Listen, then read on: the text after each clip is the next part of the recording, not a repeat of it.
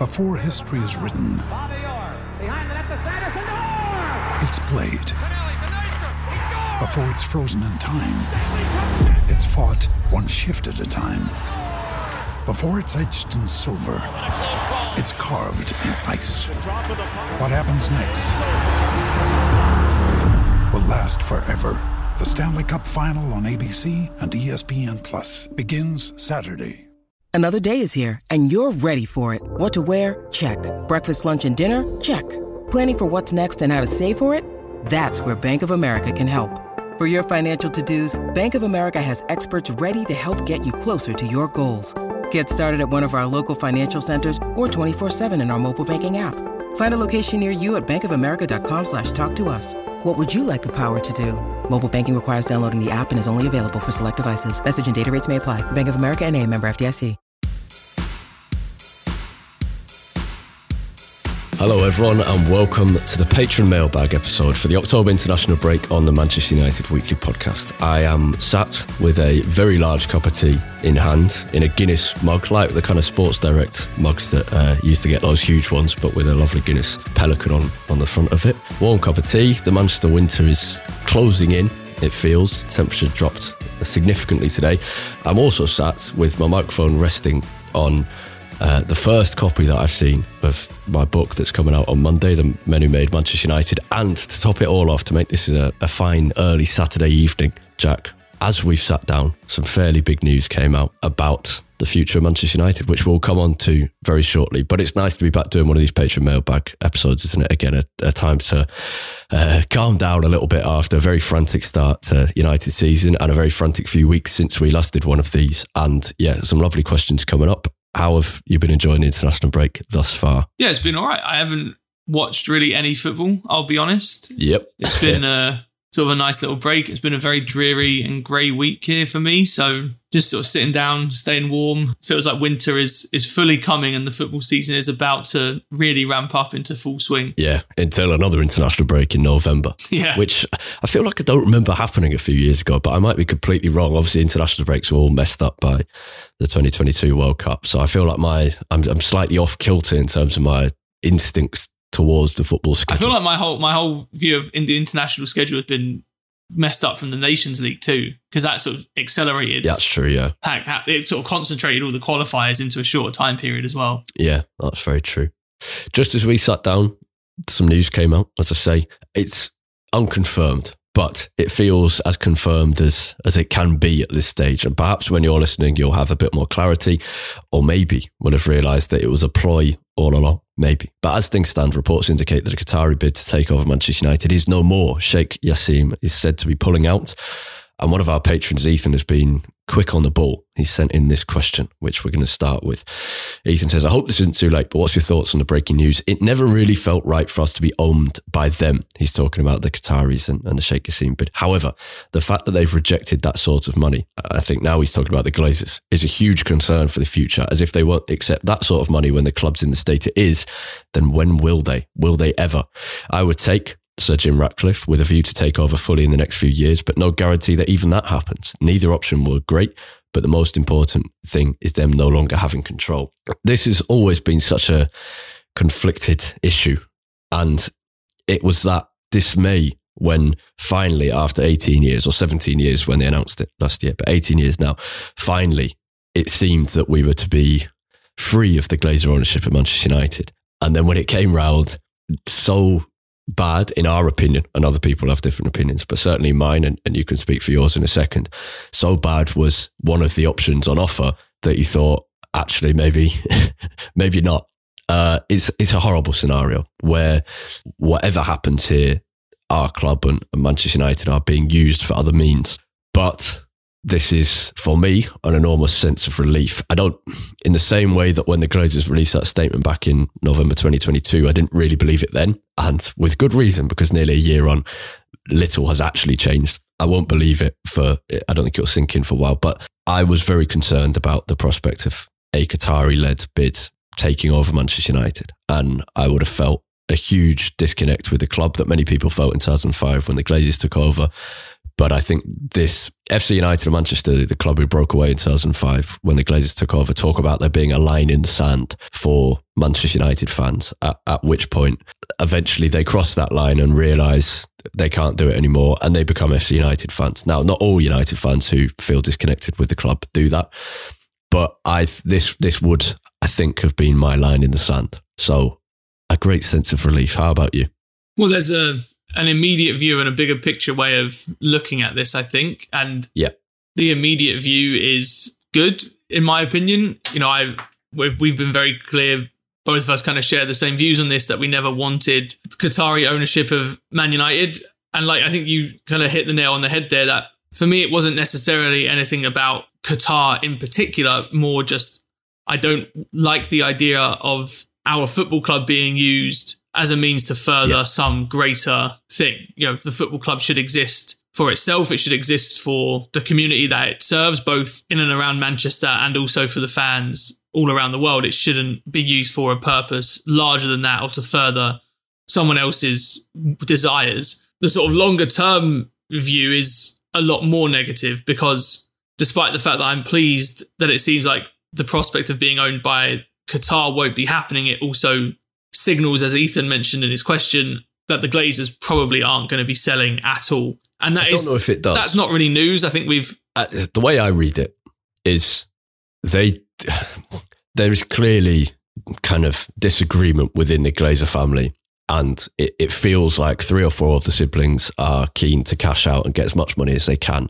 as they do so. And Joel and Avram, who have always been more involved with the running of United day to day than Ed, Darcy or the others, seem hesitant to give up the status and the excitement of being an owner of Manchester United. And I can see why, as much as I might disagree with everything they stand for. And so I expect, I don't think Sir Jim Ratcliffe, who is known as this kind of ruthless businessman, would still be here 11 months down the line if he didn't think there was a chance that he would become United owner in the next couple of years. Now, whether that comes in the form of initial minority ownership, but a say in how the club's run before eventually taking over the Glazers ownership entirely, I don't know. I don't know what form that comes in, but it doesn't seem right that Ratcliffe would still be in here if he didn't think he had a chance. It's from everything we've read about him and we've been told about, it's not how he operates. Even if there's a little more emotion in this, because he's a Failsworth-born United fan and whatever. So I don't read this. I get the point you're making there, but I think in the same way that the status that comes with owning Man United is what's keeping Joel and Avram Glazer around, I think you can make that same argument for saying why Jim Ratcliffe is hanging around too, even if the signals that he's getting maybe aren't the best. You know, especially as a childhood Man United fan. The lure of owning Man United and having that much of a say in how the club is run and potentially being the person to kind of bring it back to its former glory is massive. And I think that would cloud your judgment and probably make Jim Ratcliffe make decisions and hang around longer than he would do in the business world. That's true. I suspect what's probably happening is probably that why any commentary on this is difficult. I suspect what is probably happening is that Jim Ratcliffe is getting some kind of positive signs behind the scenes because the Glazers want to kind of keep the options open, because it does seem like, I think the one thing in this that is sort of well known from all the reporting is that there is this divide within the Glazer family between all the siblings. So I imagine that Sir Jim Ratcliffe is probably getting some amount of positive signals still from some siblings of the Glazer family to keep this option on the table. But to be honest, I think from where I'm sitting now, it seems to me like the statement that was put out almost a year ago now, when they said that they were going to seek, was it strategic alternatives to the running of the club? Strategic review. It seems like that statement was put out maybe a little bit too quickly before there was actually any agreement among the siblings what that meant and what the options on the table were going to look like. Yeah, definitely. I think my instinct, and I'm no business reporter, I don't know the inner workings of the two bids or the Glazer family or anything, but just as an engaged supporter and whatever, my instinct now is there's likely 2 options left, because the Glazer family cannot afford to carry on running United in this manner, because the financials are getting worse and investment is needed in infrastructure. That much has been admitted by them. is I think the two options are probably the Glazers find significant investment from a hedge fund or an investment fund like, say, Elliott Investment. And that seems like that's not going to be the case with regard specifically to Elliott Investment, who used to be involved with AC Milan and did terrible things there. That will be whatever investment fund got involved, like Everton currently with 77 Sports, whatever it was like that, if they invested and the Glazers stayed as majority ownership with the investment coming from outside as a minority stake, but giving us a chance to rebuild Old Trafford and improve Carrington and whatever, that to me, now that it seems that Qatari bid isn't there, feels like the worst case scenario, because you're retaining all the negatives of the Glazer ownership with an added negative of kind of cutthroat shareholders who will demand the biggest dividends possible without and try and potentially, not necessarily, but potentially strip the club of certain assets. The alternative, I think, I can't see Ratcliffe taking over majority immediately. I think the alternative is Ratcliffe comes in as minority owner, or Ineos do, and at some point over the next couple of years buys the remaining shares and becomes the majority owner of United. And or he becomes majority owner, but the Glazers retain a certain amount of shares so that they can have the privilege of attending games, which they don't seem to take up very much anyway, but the kind of status. Neither of those options are perfect, but I know which I prefer. And that second model would really, the only other club run similarly to that sort of big club in England over the last sort of decade has been Arsenal, where they have had these different owners owning different amounts of the club, from Stan Kroenke to Ivan Gazidis. And I think now Stan Kroenke owns a bigger portion. Didn't he buy out the majority of those other smaller shareholders? And since things have got a lot better. Yes, exactly. So there is precedent for it being run like that. And if the thing that is keeping Joel and Avram Glazer around is the status that comes with running United, which you've got to imagine is a big part of it, because if it was purely about making money, there are much better ways that they could be out there making money than running Man United. Also, they've just been offered about £500 million for it. Yeah. And if they don't sell, they don't get that money. And they might have it in theory as an asset, but they don't actually have that money.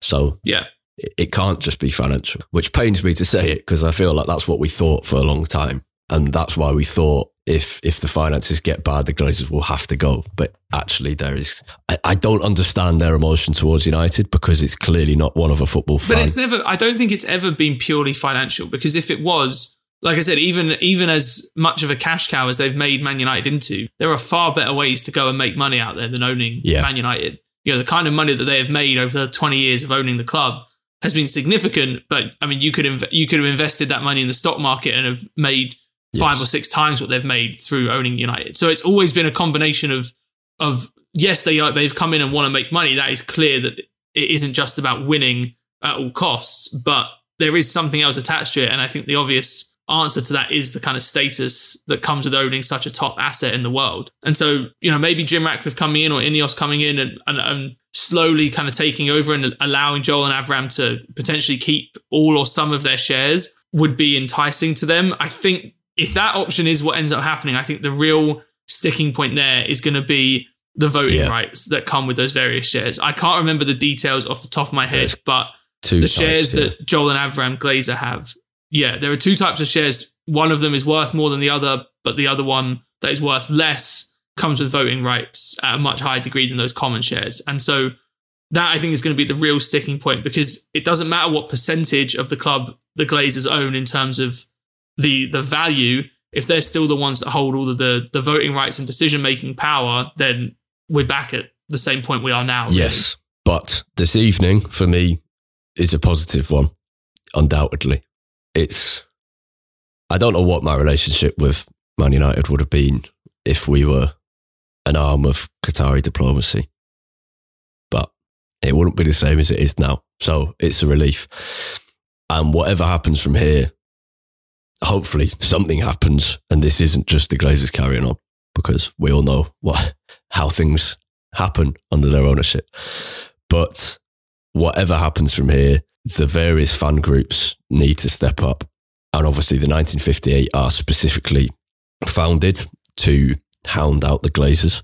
They need to explain, and I disagree with some of their tactics, I agree with some of them, They need to explain what their demands of a new owner will be. The Manchester United Supporters Trust need to put pressure to ensure there's some kind of fan involvement in the new structure of how United is run, whether it's a golden share, which seems unlikely, or just the ability to have some fan shares. And I would hope the Red Army would make some opinions known as well, but they seem fairly reluctant to do that unless it's about Micah Richards and Jamie Redknapp being on the pitch at Old Trafford. So hopefully some fan groups can step up, because it's an opportunity, and the likelihood is whatever these fan groups demand won't happen, but you never know, and you need to try and make some change. So yeah, anyway, did you think a year ago, well, 11 months ago, did you think we'd still be here discussing this like we are? Probably not, no. I think we both said at the time that we weren't convinced there was going to be a sale, but I thought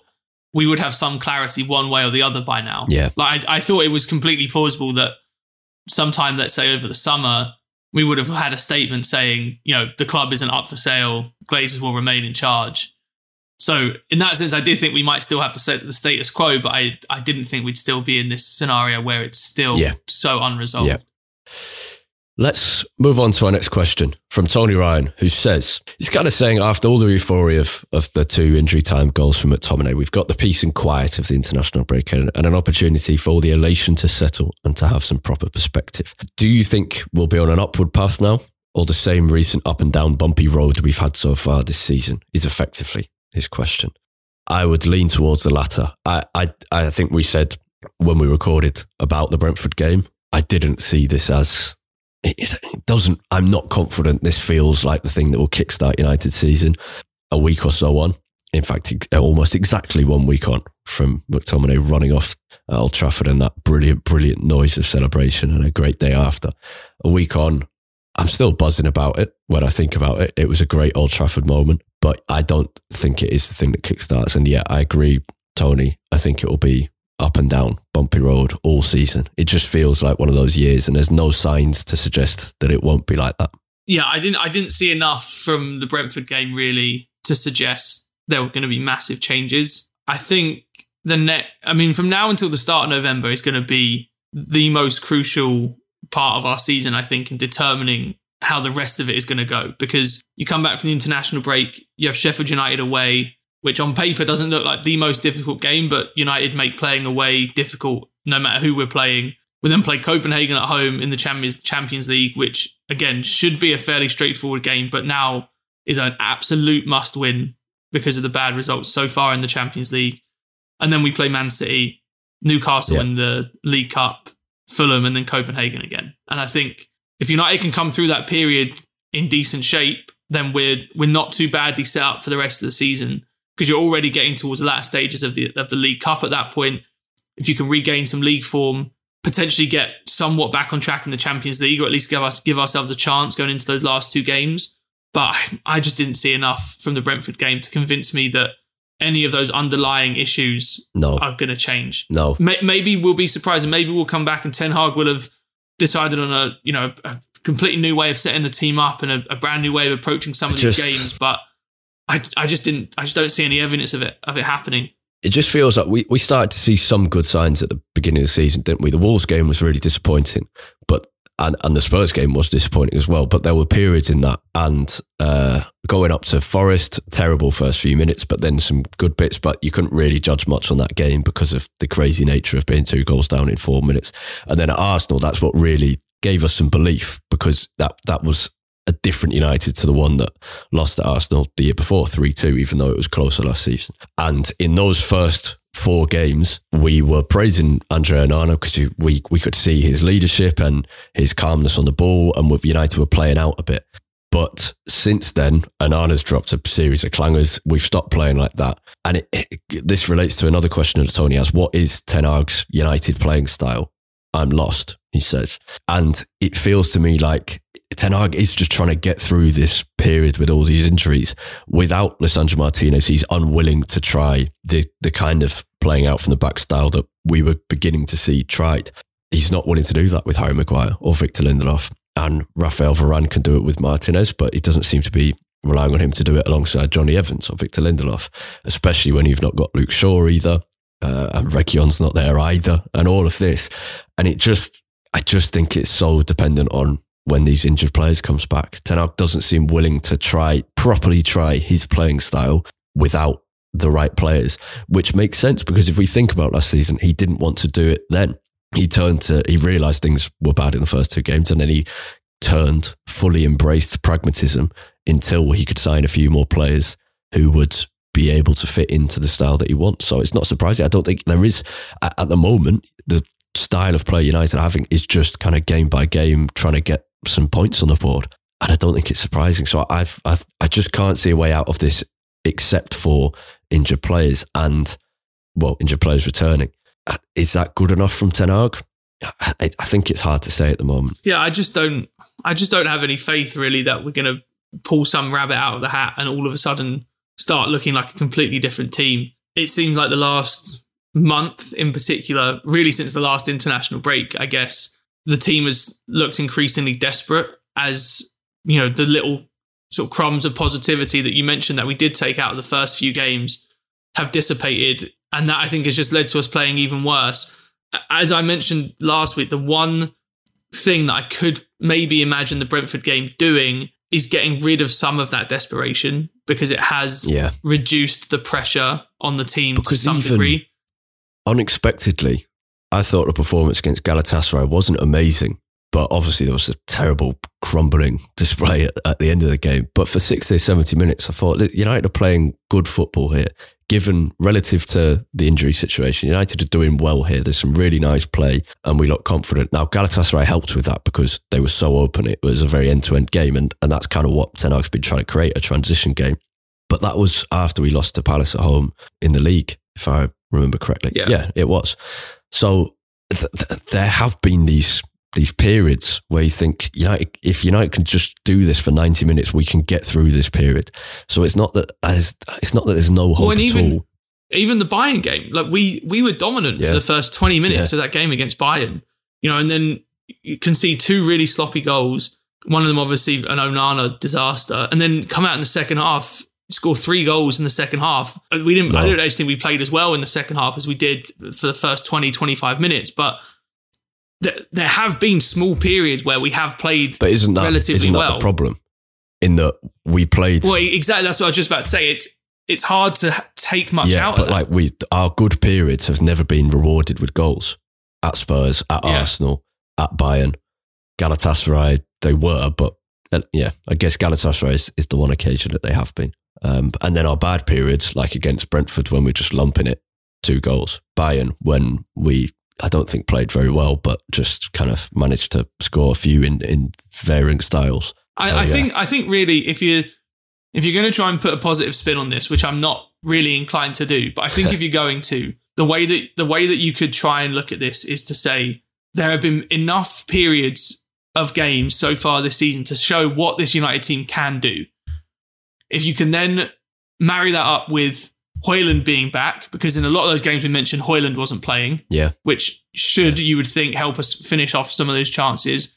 If Rashford can regain some form, and if now that I was just looking at England's fixtures. I know they played Australia. They've got Italy on Tuesday night. I was just thinking, imagine how helpful would it be if Rashford could just have a good game for England and restore a bit of his confidence, get a bit of his swagger back. So I think really that the most positive reading is that happens with Rashford.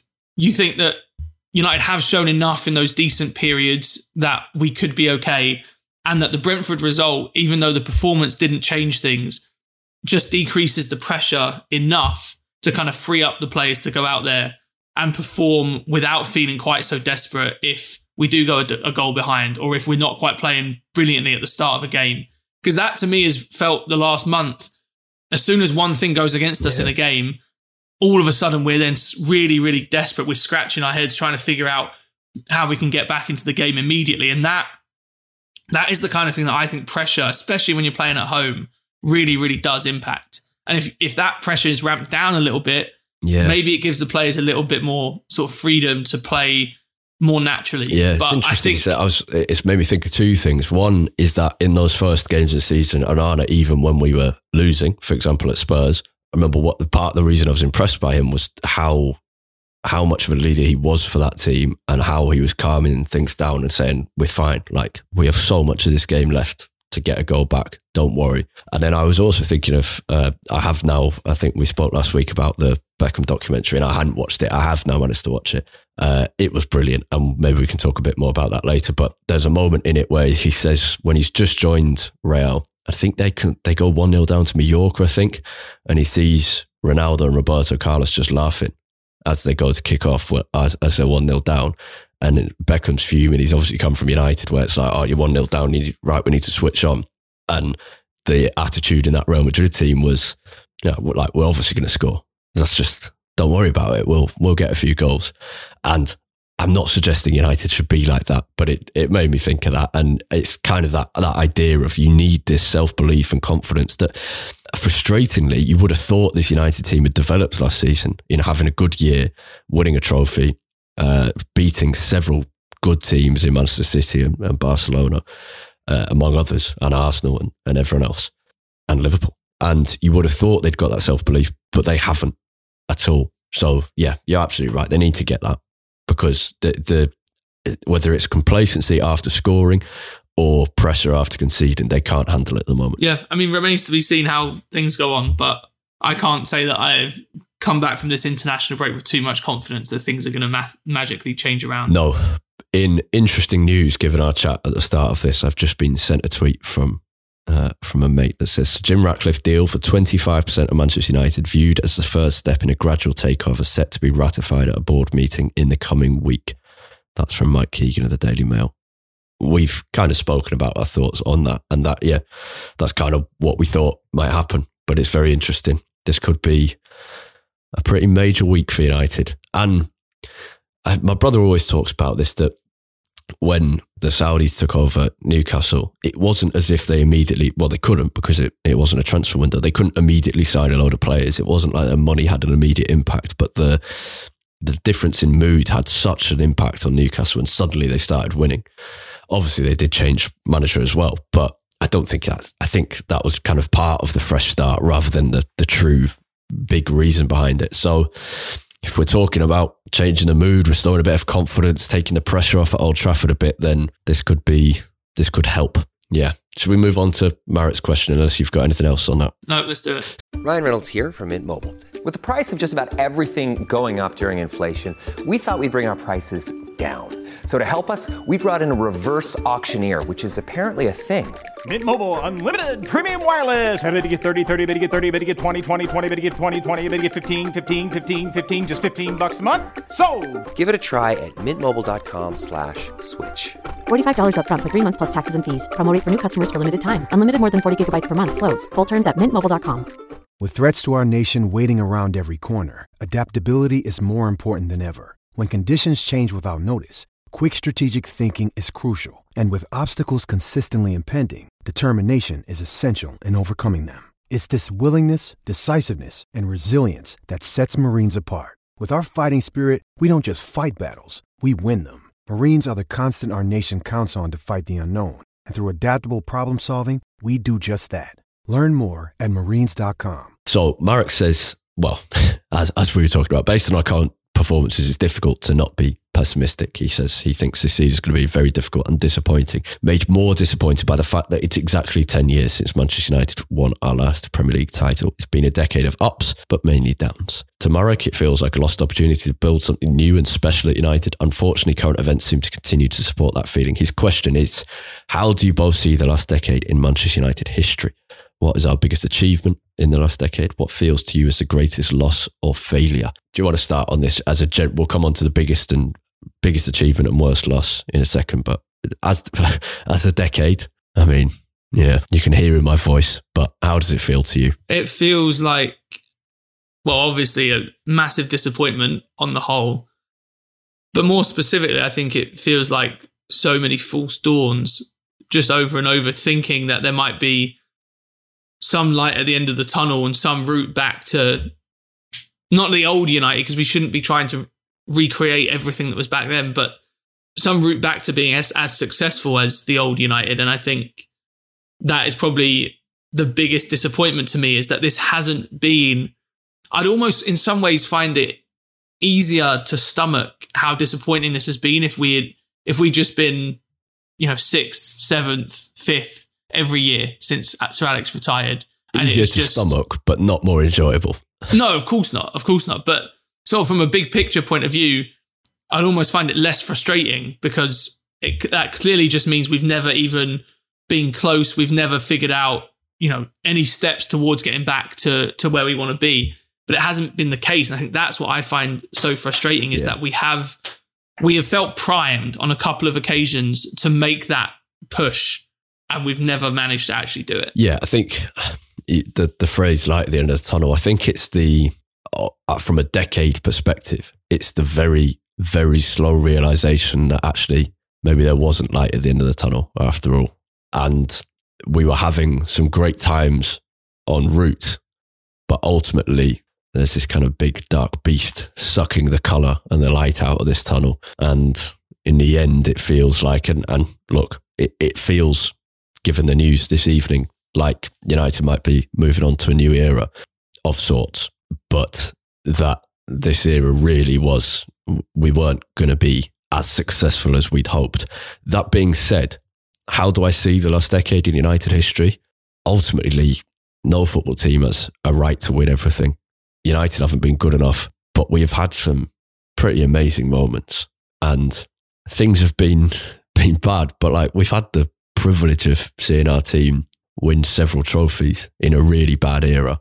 And so I look back on the last decade as one of undoubtedly of underachievement and frustration and anger towards the way that the club has been run. And as you say, the fact that all these false dawns and we had sometimes built foundations under various managers that could have been, with better people around them and better investment, could have led to something great.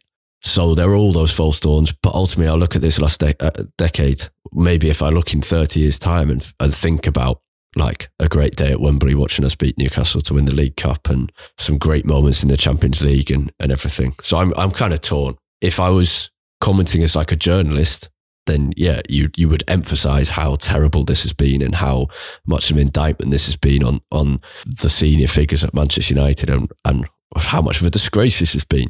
But as a fan, I'm a little more torn because ultimately, if it had been truly terrible for 10 years in a row, like you say, you support your team through thick and thin, but if it had been truly terrible for 10 years in a row, then I wouldn't be going every week. Yeah, I think to your point before about it makes you realise that there might not have been light at the end of the tunnel. We mentioned this recently, I can't remember what the context was, but Man United's history in some ways is a funny one because almost all of our success has come in two very concentrated eras. Under three. Three. The 1908, anyway. 1911 team.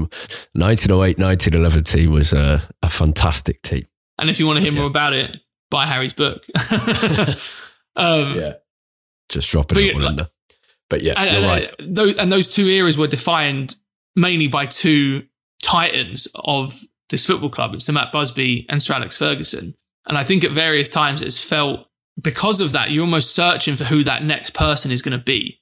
And I think part of the realization of the last 10 years for me has been that there might not be a person that is able to do all of that almost on their own at this point. And obviously it was never just Matt Busby and Alex Ferguson. There was a whole apparatus of people behind the scenes allowing them to get all the success that they did. But ultimately it did feel like it all stemmed from those people as figureheads and as sort of leaders of the club. And I think, like I said, for me, the last 10 years has definitely been almost like a realization that it's probably not going to be just an Jose Mourinho or an Eric Ten Hag or Louis van Gaal or even a Pep Guardiola or a Jurgen Klopp. It's going to need so much more than that because of the demands that modern football places on a football club. It can't all stem really just from one person. And we're kind of seeing that now with Ten Hag, in that he is probably more entrenched in terms of his decision-making ability than any manager has been since Sir Alex Ferguson. And we're in some ways paying the price a little bit for that now. And I think that has been a major part for me of being a fan for these last 10 years and realising how different it needs to be for the next period of success for Man United. Yeah, and I was joking when I mentioned I was playing when I mentioned the 1908-11 team, but it's actually relevant to what you're saying, because Ten Hag is the 27th manager of Man United, including interims. So I think we've had 3 interims in total. So more like the 24th manager of Manchester United. Only 3 of them, and we're the most successful team in English football, only 3 of our managers have won the top flight title. Yeah. So even going back way deep into Manchester United history to just after we changed from News and Heath, this has always been a club defined and led by individuals. And I mean, I say that having written a book about kind of the other men who made United. So, and half of the reason is to pay tribute to those who kind of set it up so that Busby could have success. And the same is true with Ferguson. You've got people like Eric Harrison who were already doing fantastic work before Ferguson arrived. Or in the case of Busby, you've got like Walter Crickman and James Gibson and Louis Rocker who had begun that work before Busby and Murphy turned up. But ultimately, what has dragged United from challengers to great teams has been these individuals throughout history. So yeah, but that clearly, I don't think that holds in modern football. I think Jurgen Klopp is probably the closest we've seen at Liverpool, but when his brilliant recruitment team at Liverpool disbanded, it's taken, I mean, they haven't won anything since. They look good again, but I wonder whether they'll be good enough to do what they were doing under Klopp, and that was challenging for the title every year and reaching Champions League finals and winning both competitions. So it doesn't feel relevant to modern football anymore, and that's a problem for United given that history that we're talking about. Yeah. Anything else, or have you got, can you think of our biggest achievement of the last 10 years? Well, in a historical context, it's probably winning the Europa League, just because winning a European trophy of any stature happens so infrequently. And it completed the puzzle. I remember that great. I actually think this cover was used both on the United programme and on United We Stand, but that drawing on United We Stand, that was like the puzzle and the final piece going in, I liked. And now we just need to finish 8th this season so that we can have a crack at the Conference League next year. Conference, yeah. Yeah, absolutely. Yeah, I think, historically you're right. The other one, and again, I'm playing here, but one of the biggest achievements at United is supporters getting the game called off against Liverpool in May 2021. No other club does that. And it felt like the final mission of a certain section of United support, and a very successful one as well, and with genuine impacts. Unfortunately, it feels like some of the changes that were promised as a result have been reined in, but it was genuinely, that is an incredible thing to do, to get a Premier League game called off, the biggest game in English football called off. It's that will be one of the defining things that people look back on in 40 years' time at this decade of United. What other great achievements on the pitch? It's difficult, isn't it? Well, like you mentioned, winning as many trophies as we have, even in such a dire period, is quite impressive to some degree. Which of those trophies has been the biggest achievement? Because if we think about the League Cup last season, that's a fairly easy, relatively easy draws, all home, and not the toughest opposition, although some hard games. The Europa League, again, pretty easy opposition going right through that. The League Cup that season, is that the one we had to beat City in the semi-final? Or am I misremembering? This is the Mourinho League Cup. Yeah. But Southampton in the final, again, it's not... I don't think it was City in the semi-final. Right. I can't even remember who it was. No, I can't, but I don't think it was City. No, you might be right. Maybe we played them earlier in the... Anyway, the cups that we've won have been the hardest runs. The hardest run I can remember is when Ole took us to wins against Arsenal and Chelsea in consecutive rounds in the cup, and then I can't remember what happened after that. In terms of what feels as the greatest loss or failure, Villarreal is clearly up there. Sevilla under Mourinho in the Champions League felt like a marker in United history when the manager came out after and said, you ask about football heritage, this is United's heritage, is losing in a knockout stage of the Champions League. That felt like a marker and a great failure. Getting knocked out of the groups by Wolfsburg under Van Gaal was a really, really low point. Yeah. Actually, and the whole run under Van Gaal, didn't we go 7 games without scoring or something? That was probably the worst. It's tough, isn't it? Because the end to Ole's first season, like the half season, was really bad. Yeah. The Ranić end to his season was atrocious. But in terms of I think the darkest period for United in terms of results and kind of what it meant to the season overall was that bit under Van Gaal in December 2015, and before we started recording this, where we seemed to be breaking records every week. We lost to Stoke, lost to West Brom, lost to Norwich, all at Old Trafford, and it was terrible, yeah. Well, and to your earlier and then the point podcast began. about the fact that the last 10 years have remained pretty good as a fan. We've been given some great moments. That was probably the point where watching United was the least bearable. Yeah. It's a sobering thought, this, isn't it? I mean, there's been a few points like that, but yeah. Yeah. I think it's more sobering. It's like I remember all these failures. I think it's more sobering when you say, what's our biggest achievement of the last 10 years? And all of them feel tainted by something. By the fact, as we're saying earlier, that these were false dawns. I think probably the greatest, what feels like the greatest failure is that we didn't build on the Mourinho season where we finished second. I think that's the closest, would you say that's the closest we've been to becoming a more regular title challenger? Had Mourinho got the players he wanted that summer? Had Harry Maguire signed maybe? I think that and after Ollie's second season, but I think with Mourinho, you probably had more faith that if we did have the team to go and challenge Man City, I at least had more faith that Mourinho would do the job as a manager to get us there. There was always that nagging doubt about Ollie. And so I think Mourinho not building on that platform probably is the biggest failure. Yeah. And the other one in a similar vein is not winning a trophy with Solskjaer. That feels like a huge failure too, because that feels like such a huge asterisk on his time in charge. Yeah. What we did have with Solskjaer, and this links into our next question, was PSG. Now that obviously isn't United's biggest achievement of the last 10 years, but it was a good moment in 2019, and Ted asks about it. Ted Popham says, with poor Champions League performances recently, it left me thinking of better times, Paris Saint-Germain away in 2019. It's amazing how different the lineups are in 4.5 years. So, can you do a pickup game with that team against PSG in 2019 and the most recent Champions League lineup against Galatasaray? You each get Rashford as he's the only starter in both games. So, essentially, we've done a couple of these on Patreon mailbags before. Pickup game means there's two squads effectively, and Jack and I both get to pick an 11 and we alternate. Are we going to do the ABBA format? Yeah, I think so. We probably should, shouldn't we? Okay. And for everyone listening, who starts? Good question. Let me see if I've got a coin. You talk. I'll find a coin. To give everyone a reminder of the lineups. So against PSG in 2019, the lineup was De Gea, Shaw, Lindelof, Smalling, Bailly, Young, McTominay, Fred, Pereira, Rashford, and Lukaku. Yeah, there's a lot of injuries and suspensions at the time. Yeah.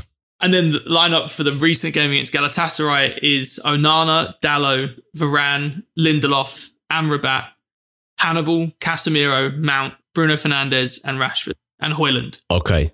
I think a couple of clarifying questions we should sort out before we start. Two things. Where players are playing out of position in these teams, so say Amrabat playing at left back and Bailly playing at you can have them wherever you want. Okay. I think it's more personnel. And then secondly, are we taking these players at the level they were at the time or at their best? So, for example, if you're picking De Gea, are you getting 2017 De Gea or are you getting peak De Gea? I think 2019 De Gea it would be. You can have them at the best they were at in that season. Okay. Or that calendar year, maybe. So, for example, Casemiro is kind of one of the hard ones, isn't it? So we say calendar year because otherwise we're not going to pick any of the players in the lineup against Galatasaray because they've all been shit this season. Yeah, so calendar year. So you're looking at like Casemiro at his best at United or Bruno Fernandes at his best this year. Okay. I found a coin. Would you like heads or tails? Sure. You're just going to have to trust me when I tell you what the result is. I'll take heads. It's tails. I'll let you go. Oh, convenient. I'll let you go first. Okay. In that case, God, this is not easy. I will take Bruno Fernandes. Yeah, I probably should have gone first. So we both have Rashford. Yeah. According to Ted's rules. So we need to fill in 10 players each. Right. So the next best player in the calendar year that they were playing in, I think Lukaku was quite good at that time, wasn't he? it's kind of he scored 2. Well, it was better. It was better the year. If we're talking about calendar year 2019, he was definitely past his best at United at that point. I'm going to take Luke Shaw. He did play quite well in that game. Yeah, but. I'm going to take Shaw. Okay. And Casemiro. Okay. So you've got 2 now. In that case, I am going to take... God, I'm trying to remember what Fred was like back in 2019. Did he ever really change? I feel like he's been himself every single game. But if I'm taking the best version of Fred, that's not so bad, I guess. Well, I will take Varane for sure. And then I'm trying to decide between Mount, Amrabat, Fred. Annoyingly, Amrabat's World Cup performances wouldn't count, would they? I feel like because that's really the all right. Well, if I'm getting World Cup Amrabat, I will take him as another midfielder. Okay. So as things stand, Jack has Varane, Amrabat, Fernandes, Rashford, and I have Shaw, Casemiro, Rashford. To add to that, I'm going to take... Did Twanzebe not start in that PSG game? I know he started a couple of years later, didn't he? Yeah, when we played him in the group stages. Yep. Yeah. Okay. Gets tough from here. I'm going to take Højlund just because I like him at the moment. Yeah. And I could do with some creativity in there, but it's funny when you look at it, you realise all the creativity out of both teams. There is only one player, and it's Bruno Fernandes. Yeah, exactly. Which probably sums things up a bit. I'm going to take Dalot at his best this year. Okay. Yeah. You're 2. I guess actually another thing that I've just thought of, we should probably both give ourselves Lindelof because he also started. I was going to say, yeah. All right, I'll give us both Lindelof. We could argue over which one we want, but they've both got their faults and both have their strengths, so let's not bother. Okay, so then... All right, so you're 2. I'm going to complete my midfield. I'm going to take Mason Mount. Okay. And then... Strong midfield. Oh, see, the thing is, you taking Shaw and Dalot has really scuppered me because I now have no one that can play at left back unless I play Amrabat there. Or actually, I could take Ashley Young and play him at left back. Is that really a road that I want to go down? I don't know. I'm thinking about trying to pick a goalkeeper, but to be honest, I couldn't tell you which one of them I would rather want. 2019 De Gea or current. Well, if it's calendar year, actually, I will take Inter Milan, Andre Onana. Fair enough, but De Gea was good enough. So, all right, so you've got one more as well. No, I just took Mount as well. Yeah. Okay, well, I'm not going to take De Gea yet because obviously I can just have him at the end unless Jack wants 2 goalkeepers. Be very United. You can have 3 goalkeepers on the bench as we seem to do a lot of the time at the moment. So at the moment, I've got Dalot, Lindelof, Shaw, Casemiro, Rashford, Højlund. So I'm 1 away from completing a defence, but the only option left is Smalling. So I'm just going to leave him till the end because Jack has his defence. Well, his centre-back's complete. So midfield's where I'm struggling. I'll take Fred with Casemiro. Get that Brazilian midfield. Then I've got a front 2 of Rashford and Højlund. I'm just thinking if I can have Lukaku as well as that. I might just take him for, because Lukaku had some lovely crosses from the right wing. I remember thinking he was our best crosser of a ball. So Lukaku crossing for Højlund in the middle, Rashford on the left. That's my 2 taken. That is royally frustrating. You've just taken Lukaku there. I was doing what you were planning with De Gea. I was just going to leave him to the end. So now, because now I'm forced to play Rashford up front, which now means I need a winger and 2 fullbacks. Do I dare take Ashley Young? I feel like that's just asking for trouble. I think you're going to Maybe I'll take Hannibal and stick him out there. So I'm going to take Hannibal because I can either play him out wide or play him in midfield and move Mount out wide. I think I've got to take Young and I'll figure out where I'm going to play him at some point. He might have to go left back, to be honest. Okay. So hold on, what were your 2 just then? So Hannibal and Young. So the entire current team has gone. That's interesting that it's gone first. You've got a lot of midfielders. So the players left, for everyone listening, are De Gea, Smalling, Bailly, McTominay and Pereira. I've got I know De Gea and Smalling are going to be my 2 others, so I just need 1 more and I'm going to complete the Brazilian trio. Am I really going to take Andreas Pereira? I'm trying to remember what McTominay was like in 2019. I can't really remember. I don't think he was that different to what he is now, really. But I remember Andreas Pereira having a couple of surprisingly good games and scoring the occasional screamer. So he's going. Was that the year he scored against Southampton? Yeah. So I'm then going to take Smalling, and that leaves. Should I just take De Gea now? Since you're not going to take. Yeah, go on then. So then All right. So my team's complete. So then I'm left with Bailly. Yeah. I probably should have taken Bailly, to be honest, but oh well. You're left with Bailly and McTominay. Is that right? I think so. Is that right? 1, 2, 3, 4, 5, 6, 7, 8. Yeah, I guess so. Okay, so you have an Amrabat left back. I've got some sorting out to do. I don't think I am. I think I'm going to have Young at left back. Okay, so I'll go with my team is De Gea, Dalot, Lindelof, Smalling, Shaw, Casemiro, Fred, Andreas, Rashford, Højlund, Lukaku. It's not the team you want, is it? I'm not sure that mine is really. Is it any better than yours? So I've got Onana, Young at left back. I'll have Varane and Bailly at centre back and Lindelof at right back. And I'll go for a midfield 2 of McTominay and Amrabat. Then a narrow attacking midfield trio of Mount, Bruno and Hannibal, and then Rashford up top. I think your team probably shades it because you've got less players playing out of position. Yeah, and more, well, I think the main thing to come out of that is the current team went a lot quicker than the 2019 team, which is a good sign. Unsurprising, perhaps, as well. All right, interesting. Yeah, I think my team would just win. Yeah, I'd agree with that. Yeah. I think if I'd have managed to get Lukaku instead of, let's say, McTominay, I'd back my team. But I think you taking it was very smart. Okay, let's move on. In fact, let's have a very quick break for our non-patrons, and we'll be back just a second. Think you know the Brooks Ghost? Think again. Introducing the all-new, better-than-ever Ghost 16. Now with nitrogen-infused cushioning for lightweight, supreme softness that feels good every step, every street, every single day. So go ahead, take your daily joyride in the all-new nitrogen-infused Ghost 16. It'll turn your everyday miles into everyday endorphins. Let's run there. Head to brooksrunning.com to learn more. This episode is brought to you by Shopify. Whether you're selling a little or a lot, Shopify helps you do your thing, however you cha-ching. From the launch your online shop stage, all the way to the we just hit 1 million orders stage. No matter what stage you're in, Shopify's there to help you grow. Sign up for a $1 per month trial period at shopify.com/special offer, all lowercase. That's shopify.com/special offer.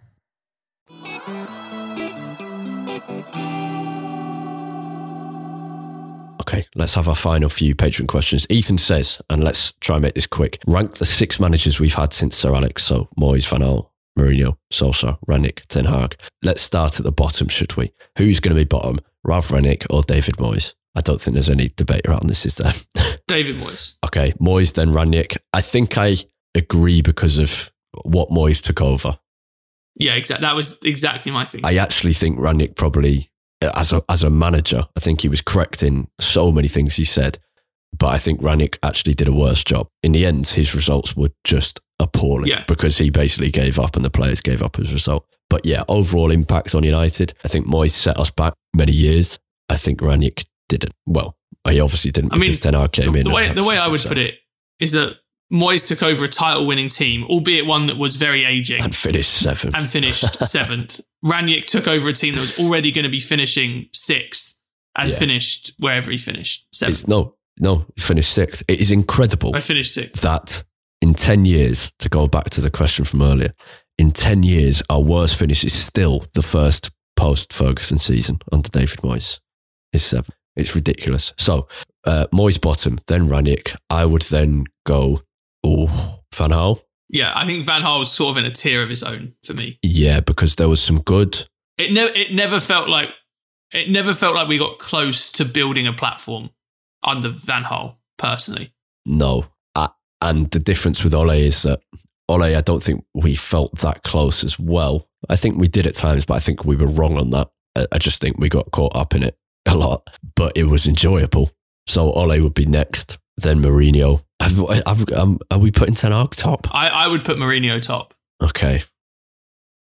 Yeah, I guess the problem is it's hard to put someone top who you know how it ended, which we don't know what's happening with Ten Hag. Yeah, exactly, because that always is going to spoil how you look at it. But if I'm looking at this as who do I think was closest to getting United back to where they were, I would put Mourinho top. Yes, but Ten Hag has done the most clearing out. Yes. I think it's very hard with Ten Hag at this stage. So if we removed him, just for now, you're putting him If we wanted to be fair to Ten Hag, and we wanted to base all of these managers on their first full season, I think he'd probably be top. Ahead of Mourinho? His first full season, I think his was better than Mourinho's. Because it was Mourinho's second season where he came second and won the League Cup and the Europa League. Yeah. Okay. The related question from Steve says, if you somehow got David Moyes, Van Gaal, Mourinho, Solskjaer and Ranić in a room together where NDAs, as in non-disclosure agreements, became redundant and they have to tell the truth, what one United-based question would you ask them each individually? I like how he's made it be Man United, so like we can't ask him for like his favourite pie or anything like that. Should we start with David Moyes? I'm imagining these managers signing NDAs, preventing them from telling us what pies they like. Yeah, true. Yeah, that's probably not included. For anyone who cares, the best pie at Man United is the United pie, which is steak chili cheese. It's fantastic. It's very hot, as people know. It will burn your mouth unless you give it a full half. But yeah, it's a good pie. David Moyes. It's really hard. It's such a good question. I feel like I could think about this for years and still not come up with like the perfect one. I'd like to know what Moyes was promised when he joined with regards to like Toni Kroos and Gareth Bale, for example. And it's quite an open question. So hopefully he would ramble and release many truths. Is there anything more specific you can think of? Maybe did you feel like the players had faith in you from the beginning? Felt like that faith dissipated very quickly, but I wonder if there was any... Is there any player in particular you felt undermined you? But I think that would apply to every single manager. Yeah, but I think with Moyes, there's a particularly strong case to ask that, I think, because he was directly coming off the back of Ferguson. I'd also like to know, this wouldn't be it, but what were your first impressions of Ed Woodward?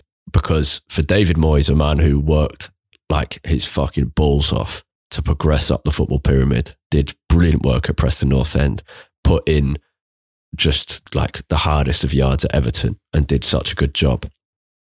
And I don't he clearly wasn't the right choice for United.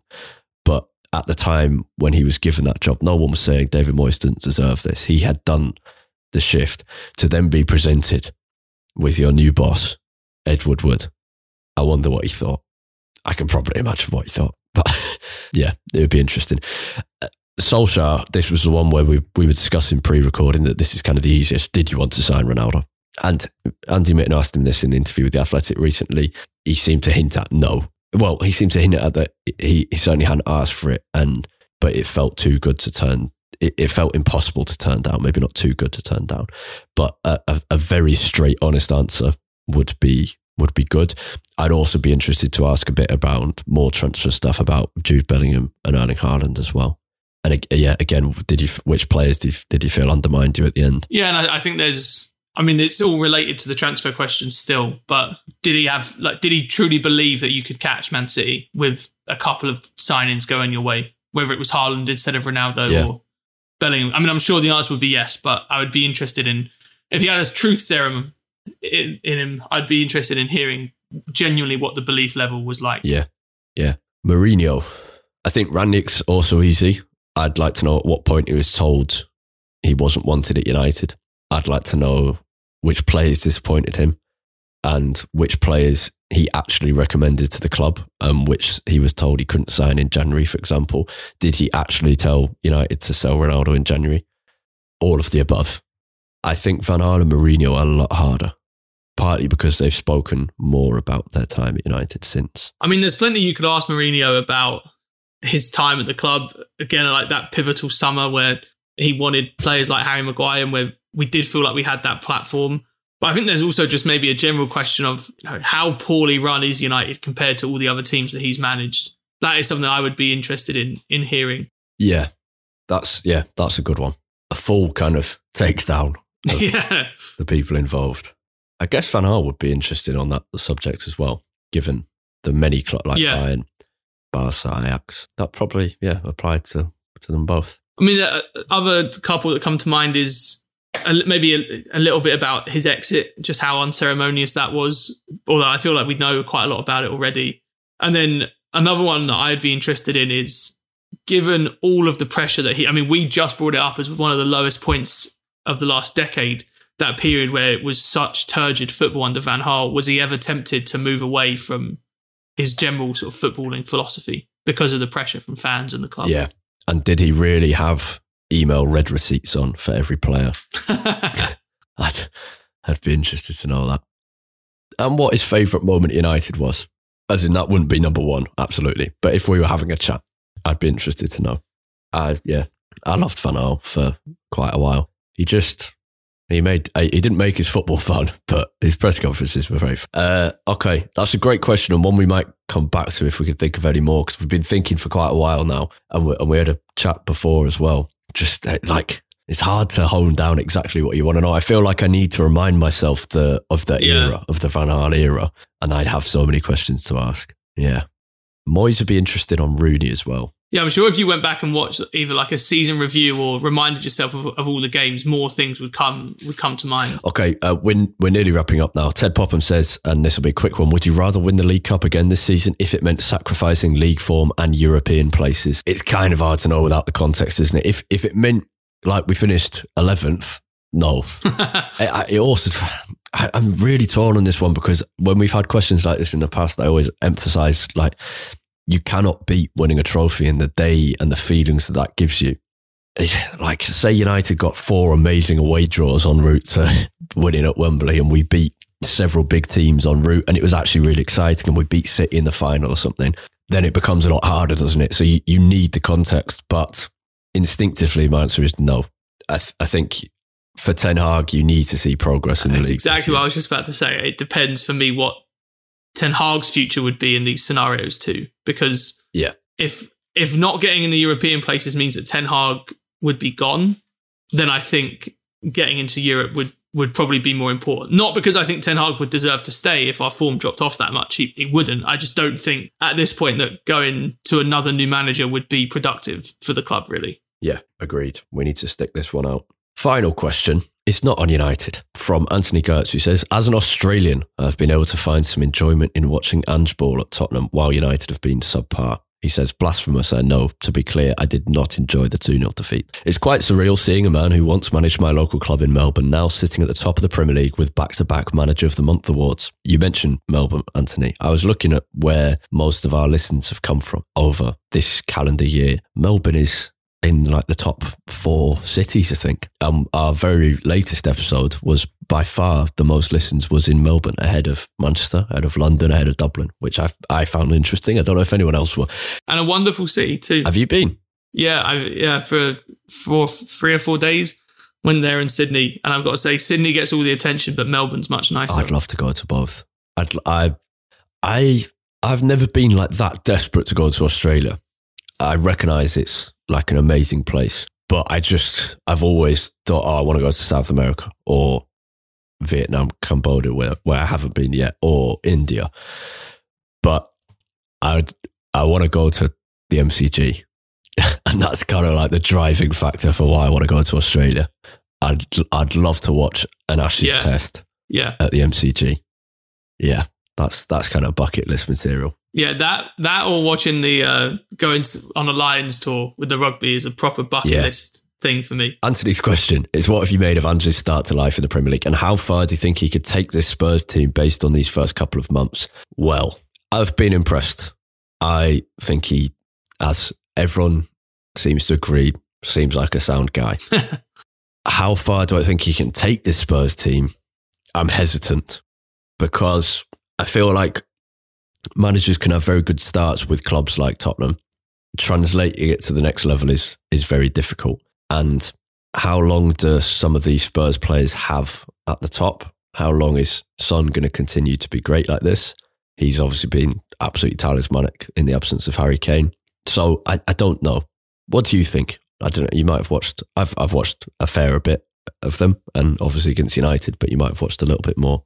Yeah, I've watched quite a lot. My fiance's a Spurs fan, so see quite a lot of them in our house. And I've been really impressed. After the first game against Brentford, I said at the time that I thought watching Spurs this year was going to be a fun ride, but they were going to ship a lot of goals because they were very, very open that day. And to be fair to Ange, he's clearly sort of shored things up at the back without losing too much of what they can do going forward. I think they are riding a bit of a wave at the moment, and I don't think they're title contenders, but I think Champions League is certainly an achievable target for them. And I think what you've got to give Ange credit for, like what you're saying, Harry, there about, long term, I think one of the issues is about attracting players, because you've seen other managers at Spurs get a decent platform, but they still don't quite have the pull of some of the other clubs around them. But I think that's not really what Spurs need. Well, I think it is if you want to high profile names. Well, not necessarily high profile, but you're going to need to be able to attract good young talent to come in. Yeah. And they're able to attract good talent, but not the best talent. And I think if the goal with Ange is to become a title contending team, I think they are going to need that. But I think what Ange has done so well so far is the Spurs team isn't that different to the previous season, really. Kane's gone, which makes them a lot worse. Yeah. And then, the other signings have been good, but nothing crazy. You've got Vicario in goal. That's about it in terms of like major signings. That's still without Bentancur to come back. So I think if Ange can do this kind of thing with a group of players that you wouldn't say, like I'd say on paper, Spurs' squad is probably the 7th best in the league. So you've got to be impressed with what he's doing with the resources he has. And it's fun to watch. And he's very honest in his press conferences. I think as a fan, I can see why Spurs fans would feel very invested in their club, especially having just gone through Mourinho and then Conte. Yeah, I speak to Spurs fans who grew up in North London, so I know plenty of them, and it's that they come back to. It's just, I'm enjoying supporting my team again. I don't have to pretend to like the manager, as we felt and they felt with Mourinho, and they also felt with Antonio Conte. And I think the great credit to Postecoglou is that he arrived at a club in some dire straits, or their supporters felt like they were in dire straits, and in a couple of months has taken the pressure off, and that gives him the platform to now, he's got the credit from supporters. They believe in him, and that means that he might be able to make a real success of this. And I'm just happy for someone like that to get an opportunity at this level, having worked their way up from like the very bottom. It's good to see, and just as long as Tottenham don't get... It's just something different as well. I feel like for a number of years, Premier League managers have all felt kind of the same, and it's fun to have someone who's trod a very different path to get where he is now, and is offering something different every week, and not only in how he sets up his team, but in press conferences and stuff. It's a breath of fresh air. Even as a non-Spurs fan, it's just been fun to watch it happen. Absolutely. Okay, we better wrap up. There's been some brilliant questions there from our patrons. I'm still thinking about the one from Steve about what question. It's going to be on my mind for weeks, and hopefully finally I'll be able to give you a properly good answer. Patrons write in as well with what your questions would be, and we'll read out some of the good ones on the next episode. Absolutely. Please do. And thank you very much for your support, patrons. It's massively appreciated and allows us to do episodes like this, which is a real treat. Before I go, the final thing to say is we're recording this on Saturday. In 2 days' time, on Monday the 16th of October, my book, The Men Who Made Manchester United, is out with Pitch Publishing. It'll be available on Amazon, on Waterstones, on bookshop.com, in WH Smith's, in loads of places, hopefully, if the publishers pull their figure out. But it'll definitely be available online. You can pre-order it now for, I think, a cut price on most places. So you might want to pre-order it before it comes out, at which point the price will probably go to its full price. Yeah, it's exciting. I picked up, just before I sat down to record this, I picked up my author copies, 10 of them. And yeah, it's nice to finally see it in its physical copy. If you haven't listened to this before and haven't heard me describe what it's about, it's basically about the 8 pioneering men who laid the foundations for the modern Manchester United, salvaged from the ashes of the Newton Heath Club and created this global sporting institution defined by youth, courage and success, and set Sir Matt Busby up to be this incredible titan of English football. It's been really fun to write, and it's nice to finally have it out. And I know lots of listeners of the podcast have already pre-ordered it. Thank you for giving it a chance and spending your hard-earned money on it. And yeah, I really hope people will enjoy it. But even if they don't, I enjoyed writing it, so that's okay. Jack, who are we playing next? Is it Sheffield United away? It is. Saturday night. Sheffield United away. Saturday night. A horrendous time for a kickoff. Could be a good away day, but it'll be a pain in the ass to get back. let's not talk about an upcoming United game. Let's just fuck that. Let's just carry on and enjoy the international break. Who knows? We might be back before that game because there could be some pretty big news. This might be a new era of Manchester United. It could be a big week. Yeah. I hope there's no one listening to this. It's like, I'm just getting into football, just trying to become a Man United fan. Seems like they're a good team. And we're saying like, don't bother thinking about them. It's not worth it. Don't bother thinking about them. How would you sum up the last 10 years? Really, really shit. Can you name our greatest achievement of the last 10 years? No, all of them have been tainted by the failure which has followed. Yeah. But like you said, fingers crossed for a new era starting soon. Yeah. And ultimately, our last game wasn't great. And I still, when I hear the noise or I think about it or see the goal come up on social media or whatever, you get that buzz again because football is brilliant. So for our reaction throughout the week to whatever news is going to happen with United, and hopefully there'll be some positive injury news as well, you can find Jack on Twitter at UTD Tait, Tait. And you can find me at Harry Robinson64 and the podcast itself at UTD Weekly Pod. And yeah, final shameless plug. My book's out on Monday. The Man Who Made Manchester United. Buy it if you like. I hope you'll enjoy it. And if you want to become a patron and be able to ask these questions for our patron mailbag to get early access to ad-free episodes, you can do so for as little as £1.50 a month. Go to our Twitter. There'll be some info there. Otherwise, thank you very much for listening to this extended patron mailbag episode of the Manchester United Weekly Podcast. We really appreciate your support, particularly from you patrons, and to everyone, have a fantastic week. Goodbye.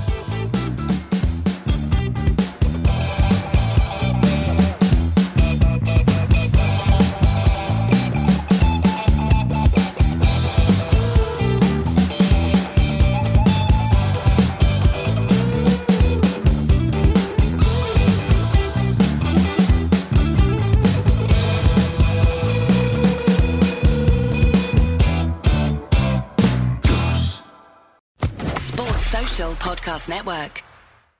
I'm Victoria Cash. Thanks for calling the Lucky Land Hotline. If you feel like you do the same thing every day, press 1. If you're ready to have some serious fun for the chance to redeem some serious prizes, press 2.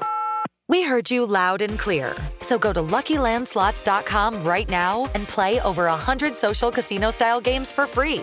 Get lucky today at LuckyLandSlots.com. Available to players in the U.S., excluding Washington and Michigan. No purchase necessary. VGW Group. Void where prohibited by law. 18+. Terms and conditions apply.